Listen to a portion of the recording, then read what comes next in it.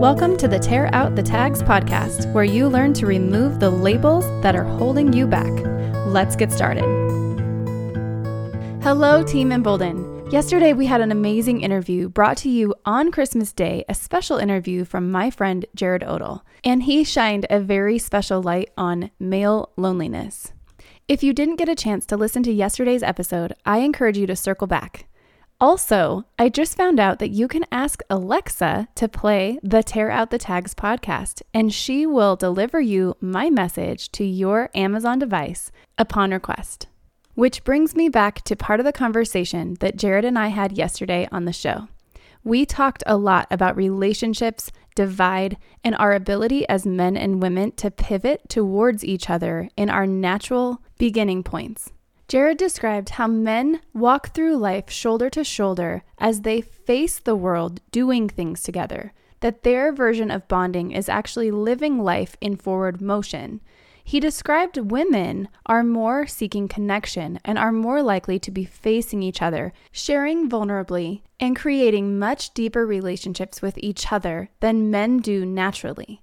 Jared described that by using his hands in an outward position, as if he was holding them up for a boxer to punch, that's how men go through life. Then he described his hands together as if he were going to clap his hands, that's how women navigate through life. As he described the scenario of being able to meet each other, when referencing a relationship between men and women, he described needing for both genders to be able to pivot 45 degrees in order to meet each other, in order to seek connection, communication, and overall success between two parties who may be stuck facing their respective directions. Then Jared said something very powerful to me. He said, if your partner is struggling, you may have to pivot the whole way. And as I thought about this year and how each and every one of us is struggling in our own specific way, and it made me wonder if both parties in a marital relationship have deep hardship this year and neither one is willing to pivot the entire way to reach the other, then how are we going to reach each other? How are we going to communicate with each other if neither one of us is willing to grease the pivot that's underneath our respective position in order to turn and face each other and seek that connection and rebuild that relationship? Like many of you, my husband and I have had a difficult 2020 for different reasons. And some of those reasons may not feel difficult if you were walking through them, but to us, they were very challenging to walk through. My husband, Ken Jr., had to say goodbye to his dad after years of battling prostate cancer in April of this year, right before the pandemic really hit.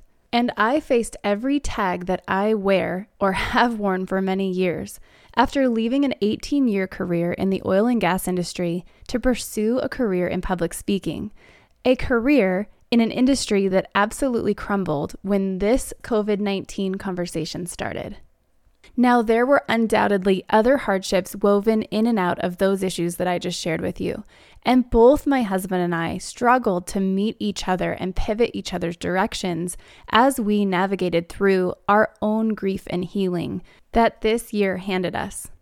But last night, as we celebrated Christmas, just the two of us, after our kids went to their other parents' homes, we had a chance to reconnect in a way that we have found helpful in our marriage. We were able to sit knee to knee, look at each other eye to eye, and have deep and meaningful conversations underneath what we've stepped through this year and what we want 2021 to look like, both for our relationships, but also individually for both of us to continue cultivating our own personal identity that feels good to us. This is the valuable lesson of today's episode. It's that old yours, mine, and ours adage. Oftentimes, we lose ourselves in relationship because we're trying so hard to become one. But we forget that we are two individual people with our own tags and our own dreams that are separate from the relationship. Jared said something so important yesterday at the end of the conversation. He said, be ready to listen and be ready to receive. Ken and I had a year of facing this challenge in our own relationship as we watched each other grieve different hardships in different ways. My husband being more stoic and quiet and private about his grief, and me being more conversational, emotional, and fearful. We both had to listen to the other person, even the nonverbal cues that we were getting from each other. But more than listening, we had to receive and accept how the other person needed to navigate 2020. So I would ask you today, if you have a relationship in your life that needs mended, needs connection, or needs understanding, are you listening?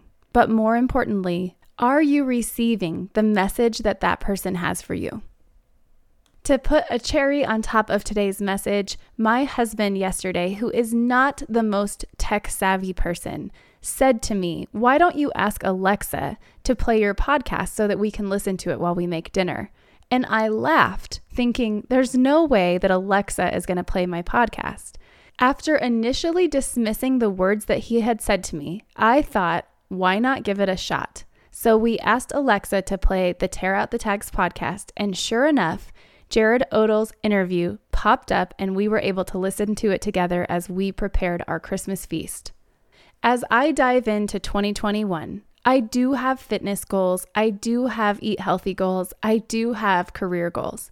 But more than anything, I want to continue to strive to both listening to my spouse, children, family, and friends, but also receiving the depth of the message that is being communicated. I hope you enjoyed this message today, and I hope that you will put relationship goals in place for 2021 in addition to all the other New Year's resolutions that we typically make this time of year.